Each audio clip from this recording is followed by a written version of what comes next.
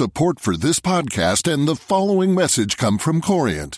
Corient provides wealth management services centered around you. As one of the largest integrated fee-only registered investment advisors in the U.S., Corient has experienced teams who can craft custom solutions designed to help you reach your financial goals, no matter how complex. Real wealth requires real solutions. Connect with a wealth advisor today at Corient.com. That's Corient.com. The FT. Welcome back to Banking Weekly with me, Megan Murphy. On this week's show, we're looking at the UK banks and some of the biggest issues facing the sector in what are still uncertain economic and political times. In particular, we'll be looking at the government's Future of Banking Commission and whether breaking up the big groups, as some politicians have demanded, is still feasible as banks including HSBC and Barclays suggest they may leave the UK rather than split themselves up. We'll also be looking at lending and the war of words between SMEs who say they're being starved of credit and the banks who say they're open for business for credit-worthy customers. Just last week, Britain's Federation of Small Businesses reported that nearly 400 of its members are collapsing every week. And lastly, we'll be looking at pay and bonus reform. We'll be asking whether firms have taken the national and international guidelines for reform seriously, or whether momentum is stalling absent broader regulatory consensus. And to answer all these questions and more, we're delighted this week to welcome Angela Knight, the CEO of the British Bankers Association. And we also have the FT's banking editor, Patrick Jenkins. Let's just turn to the first topic, breaking up the big groups. Last week we had HSBC again hinting that they may leave the UK altogether should the Commission recommend that big groups be broken up. Angela, I'm very keen to get your thoughts on this and how seriously we should be taking these threats. Well, I think we should take everything seriously, actually, and not least the fact that the UK is standing out and looking now quite strange internationally. We've got so many banks operating in the UK from right around the world. We are a global centre. And so one of the most important things that all banks are saying is, yes, let's operate, let's change, let's do whatever needs to be done on an international agenda and an international agreements. And for the UK to be going alone with a banking commission, which is constantly talked about from the perspective of breaking up big banks, is making us look at an unattractive proposition. It's not making us look thought leader. It's making us look just, out on a limb. And it's actually quite difficult to see what is the object of that proposition anyway. If it's because of the banking crisis that's taken place around the world, well, it has not been the universal banks that have been the major ones that have caused difficulty. It's been those that were so-called narrow banks, tended to be very much savings and loans. Secondly, it is addressing banks where they didn't have the difficulties anyway, which again doesn't look right. So we believe that what does need to be done is, as I say, apart from the obvious internationality piece, is there are questions about how you control risk. There are questions about governance. There are issues about the sorts of activities and how one looks at those activities that do warrant further investigation. And that is something that regulators and others are doing, but we believe that's the way to go. Patrick, I know you've been having conversations last week and will be this week with senior executives about their thoughts on this. What do you see, again, as how credible these hints are right now? I think they probably are pretty credible, especially for an institution like HSBC, which is anchored in many ways business-wise and in terms of its chief executive now in Hong Kong. To shift headquarters nominally to another jurisdiction like that, I suspect, is not a huge stretch. So it is really something that the UK government would have to take seriously, I think. I really question whether actually they would go that far, because even if the Commission were to consider this issue, were to conclude that breakups were desirable, whether the government would then act on that is another question, because what we've seen this government do actually over the few months that it's been in power is the reverse in terms of seeking to get back those FTSE 100 companies that under the previous Labour government moved abroad. Of course, the minute that you've allowed something to come up with that conclusion, then it sits there as there will always be a question mark. And a lot of this is about messages, it's about confidence, and it's about where do I, if I'm running a bank, going to put my next investment, where I'm going to put my next employment centre. And the whole of what is coming out of the UK should be stay here, undertake your international business from here. We're open for business.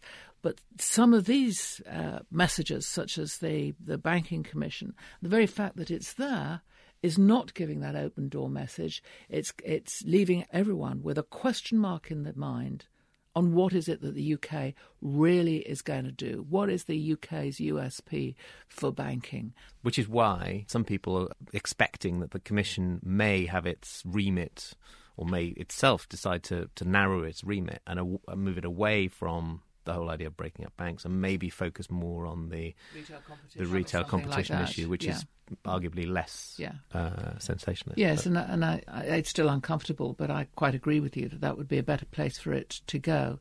Well, let's move on to another hugely politically sensitive topic, which is obviously small business lending. We've talked a lot and have written a lot about the gap that exists between banks who say we're open for business, we're granting 85 to 90% of the loan applications that come in. You don't want us lending to customers who aren't creditworthy. And on the other side, more anecdotally, of course, difficult to track, but small to medium-sized businesses who say they can't get credit. Where do you come out on this issue in terms of what we're hearing on both sides of this debate, which for us seems very difficult to match up? It is difficult to match up.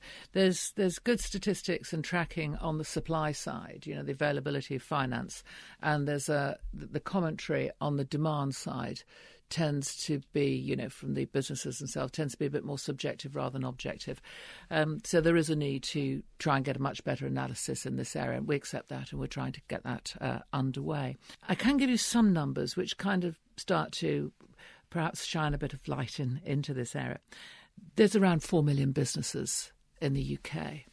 Well, if we're granting 85, 90% of requests for credit, so that's 10, 15% that you're saying no to. At any one time, there's only about a third that are asking for credit. If you work those numbers down, you've still got, 100, 150,000 where we're saying no to. So that is going to cause a lot of noise. And because the answer to I've got a business problem is not necessarily borrow more money. It's also things like cut costs and sometimes the hardest story of all, which says your customers have just gone away. There is a grey area, I'm sure, where the judgment of the banks is different to the judgment of the borrower. The true judgment as one sort of looks to see what the real stories are underneath. And we're trying to see if we can't find better ways with those organisations that represent the business community of getting to the difficult areas, getting early and giving them some better sort of help. We published at the time of the budget a series of promises of what we will do in that area. So if, for example, a bank is saying no to a request for credit, then, they can do another check and balance inside that bank, and we won't just let them go. They can go off to, somewhere else to get some help, Business Link or whatever. And some of that is undoubtedly coming through. But pricing is difficult. And the rules mean that an overdraft is now much more expensive than it was. And some of this, the banks aren't lending, is more in the fact that an overdraft is more expensive, and the rules mean that, something that is unsecured lending is now much more expensive. And getting to businesses a bit earlier and a bit better so they understand that the pricing has seriously changed and they can themselves price it into, whether it's the services or goods they're selling is important. So, it is like everything, I'm afraid, a complicated story. And whilst it lends it to a simple soundbite of, yes, we're lending, no, you're not. I mean, that's for pantomimes. It's getting into the middle of the difficult grey areas. Patrick, how do you think this is affecting particularly RBS and Lloyds in terms of the particular political pressure they're on? I think reputationally they're in the most difficult place because they've obviously got the government as a substantial shareholder in both cases. So they're under severe pressure. They've got nominal targets that they have to meet in terms of their lending requirements. And yet on the other side, they have to try and satisfy the requirements on the expectations of commercial shareholders as well. So it is a really difficult tightrope for them to be walking, and it'll, only time will tell to what extent any lending that they shouldn't be doing and are only doing to meet targets actually backfires. I think so far they've actually managed to, steer clear of lending where they shouldn't. But it depends, I guess, to what extent that political pressure is stepped up over the months ahead. What distorts the numbers as well is that businesses, just as with individuals, are paying back their loans like no tomorrow. And so apart from saying you're not allowed to pay back your loan, there's not a lot that we can do about the net lending figure. Well, at least the government has shifted the targets to gross lending now, which I guess... Well, it has, which makes a lot more sense if you are going to have a target. But it's about lending to the right prospects, because otherwise you're just going to throw away people's savings on the wrong targets. Mm-hmm. And again, if we go back to the day of the budget and the lending promises that we made on that day, we also gave the amount of money that was available, that had been made available but had not been drawn down. And I should have brought the number with me, and I apologise. It's well over $1 billion, and this was advanced but not drawn down money. I think what we should be looking at is not today, but we need to look at the point at which recovery really starts to gain ground, and how does a combination of the very imperfectly operating wholesale market and the new Basel rules impact the supply of finance and the price of finance into that recovery. Just one thing to pick up on, we were talking about the targets that the state-owned banks have had to sign up to. Do you believe that other banks will sign up, albeit behind closed doors, to agreements as well? We had different noises from different banks on whether they're prepared to do that. Well, each bank would have to make their own decision. From the BBA perspective, we don't see targets as being anything other than a number. What is important is that there is a supply of finance to businesses that have got the right sort of business plan in place. Angela, I just want to pick your brains on one last topic, which has been in the news again last week with the decision of Credit Suisse in the UK to award a sort of one-off mid-year bonus to about 400 of its UK bankers. And this issue over pay and reform, and I hear a lot from my contacts that we've gotten to the position in the UK where banks feel like they've almost gone as far as they can. We've had the rules come in here faster and stricter in many cases than we have seen in the US and certainly in Asia and places like Switzerland. And that they feel like sort of gone out farther than a lot of their competitors have for the UK, also with the bonus tax last year, and that they're kind of now want to be in a wait-and-see position and see what we're going to see out of the US. Is it still the BBA's position that UK banks are way out in front of everyone else in terms of pay reform and bonus reform, and that we need to see other jurisdictions catching up? Well, the BBA position is actually what the facts are telling us, and that is that the UK has not only gone ahead, but it has, in the whole area of remuneration reform, but it has done it in a more strict fashion than anywhere else. We were, of course, the only one who implemented the Financial Stability Board recommendations for 2009. Nobody else did in full. We did it. And now we have put remuneration into regulation in a way that I'm yet to find other countries. We've got an analysis that has not just been done by us, but it's been done by other organisations and international federations, which shows that that's the case. So again, we've got to make a decision here in the UK. Are we an international business or not? Because if you're an international business, it's international standards, of which pay rates are one. And if you decide that you're not going to be an international business, then you can take domestic decisions, which are very different. If we let our international business go, on the back of that goes tens of thousands of jobs, goes billions of pounds in tax revenue. And I think it would be very great pity. In fact, I would go further than that. I'd say it was wrong if we let that happen, because we'd then be importers of wholesale financial services for, UK corporates. We would not be able to do the business that we're doing now. And whilst we accept entirely just how emotive pay is, I think now is the time for all our authorities to actually explain very clearly, very carefully, why it is that an international business has an international pay rate. After all, the majority of businesses sitting in a different place for remuneration, and just how strong the UK has been. And I sometimes feel that I'm a bit of a lone voice on that, though I do accept around this table, you've helped. Just to play devil's advocate for a moment, isn't it the case that, pay had got out of control pre-crisis, and that for all the crying wolf that we've heard from many institutions across the city about the reform process of the last couple of years in the UK, actually we haven't seen the huge exodus of people that some have predicted. That there's very little evidence, if any, to suggest that, the City of London has suffered.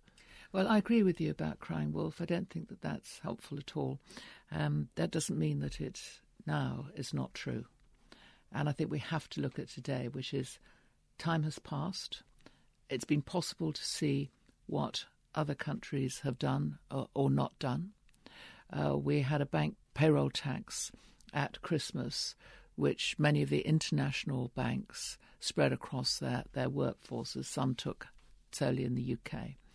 And you will know that there's large numbers of individuals who are seeking to shift not from the bank that they're working from, but to work for the same bank but from another location. Have we actually seen that, happen in practice yet, that banks are allowing people or helping people shift abroad? Evidence is building quite strongly in that area. This next year, 18 months, is therefore critical. Either we keep the business or we don't keep the business. And you're not suddenly going to notice a huge difference necessarily, because it'll still be the same building. The question is, did the next investment come here, or did they put it into another location? I guess just a final question on that point is, do you think your members are ready to take the political and public heat this next year when we're likely to see very strong results? Well, you may well see quite some variation. I say again, we've got, 60 nationalities sitting around our table. And most countries, they don't see the issue in the same way as we do in the UK. So if you're headquartered in a country which doesn't see it in the same way, it doesn't consider that this is a particular problem, you're going to do what you do for your bank, aren't you? And we will get caught up, or the subsidiary or whatever will get caught up in it in the UK. So it will be very different. One interesting development that's been in the US, which arguably goes further than the admittedly front-running stance in the UK for the most part, was this idea of a disparity between the highest earner in an organisation and the average having to be published.